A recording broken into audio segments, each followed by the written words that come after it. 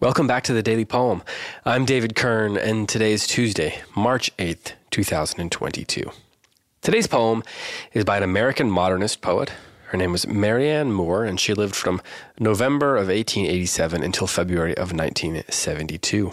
Among many awards, she received the National Book Award and the Pulitzer Prize, the Bollingen Prize, and the National Medal for Literature. So she is certainly one of our more celebrated and fascinating poets of the 20th century. The poem that I'm going to read today is one of her more famous ones. It's called Poetry. It goes like this. I, too, dislike it. There are things that are important beyond all this fiddle. Reading it, however, with a perfect contempt for it, one discovers that there is in it, after all, a place for the genuine. Hands that can grasp, eyes that can dilate, hair that can rise if it must. These things are important not because a high-sounding interpretation can be put upon them, but because they are useful. When they become so derivative as to become unintelligible, the same thing may be said for all of us, that we do not admire what we cannot understand. The bat, holding on upside down or in quest of something to eat. Elephants pushing, a wild horse taking a roll, a tireless wolf under a tree, the immovable critic twinkling his skin like a horse that feels a flea, the base ball fan, the statistician, case after case could be cited did one wish it, nor is it valid to discriminate against business documents and school books. All these phenomena are important. One must make a distinction, however.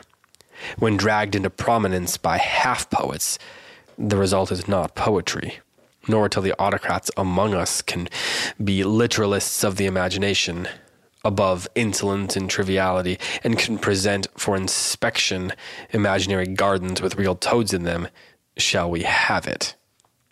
In the meantime, if you demand on the one hand, in defiance of their opinion, the raw material of poetry in all its rawness, and that which is, on the other hand, genuine, then you are interested in poetry.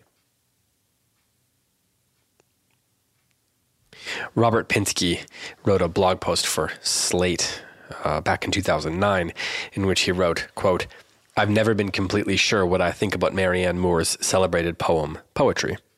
Apparently, Moore had similar feelings, revising the poem many times across the span of 5 decades. End quote. He points out that you can find a couple of revisions that were unpublished online. So it looks like that's something to Google search if you're interested.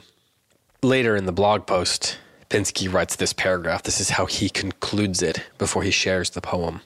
He wrote, quote, "Moore, as I understand her project, champions both clarity and complexity, rejecting the shallow notion that they are opposites. Scorning a middle-brow reduction of everything into easy chunks, she also scorns obfuscation and evasive cop-outs. Tacitly impatient with complacency and bluffing, deriding the flea-bitten critic, unsettling the too ordinary reader, she sets forth an art that is irritable, attentive, and memorably fluid." End quote. If you'd like to read more of that blog post, it's not long, but I only read a couple paragraphs. You can head over to Slate. Just Google Marianne Moore's Poetry, Slate, and that should come up first. But I like the phrase, the shallow notion that they are opposites. That's Pinsky's description of Moore's project. Because I think that for many of us who love poetry, that's exactly what we love. When a poem is both clear and complex, when one moment you're hit in the face with the complexity, and the next moment you're sliding along on the clarity. And I think that when we come to really love poems, it's because there's some moment of clarity that speaks to us and some moment of complexity that challenges us, and those come up against each other at the same time. And so we spend time with the poem. And I think that is part of what makes the experience of poetry so confounding and so enjoyable at the same time. Of course, Moore's poem itself does that. And I think the great poets managed to accomplish that, but I doubt very many of them are doing it on purpose. So I suspect that the poets who try to do that rarely accomplish it. It takes just an incredible degree of skill to manage to do that. So with that, I'll read poetry by Marianne Moore one more time. This is how it goes. Poetry. I too dislike it. there are things that are important beyond all this fiddle. Reading it, however, with a perfect contempt for it, one discovers that there is in it, after all, a place for the genuine. Hands that can grasp, eyes that can dilate, hair that can rise if it must. These things are important, not because a high-sounding interpretation can be put upon them, but because they are useful. When they become so derivative as to become unintelligible, the same thing may be said for all of us, that we do not admire what we cannot understand. The bat holding on upside down or in quest of something to eat. Elephants pushing, a wild horse taking a roll, a tireless wolf under a tree, the immovable critic twinkling his skin like a horse that feels a flea.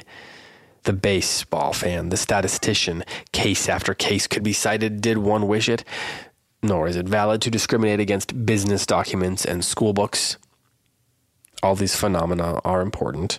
One must make a distinction, however. When dragged into prominence by half-poets, the result is not poetry, nor till the autocrats among us can be literalists of the imagination, above insolence and triviality, and can present for inspection imaginary gardens with real toads in them, shall we have it. In the meantime, if you demand on the one hand, in defiance of their opinion, the raw material of poetry in all its rawness, and that which is, on the other hand, genuine, then you are interested in poetry. This has been the Daily Poem, which is produced by Goldberry Studios. Post-production is by the great Logan Green. I'm David Kern, and I'll be back with another poem for you tomorrow.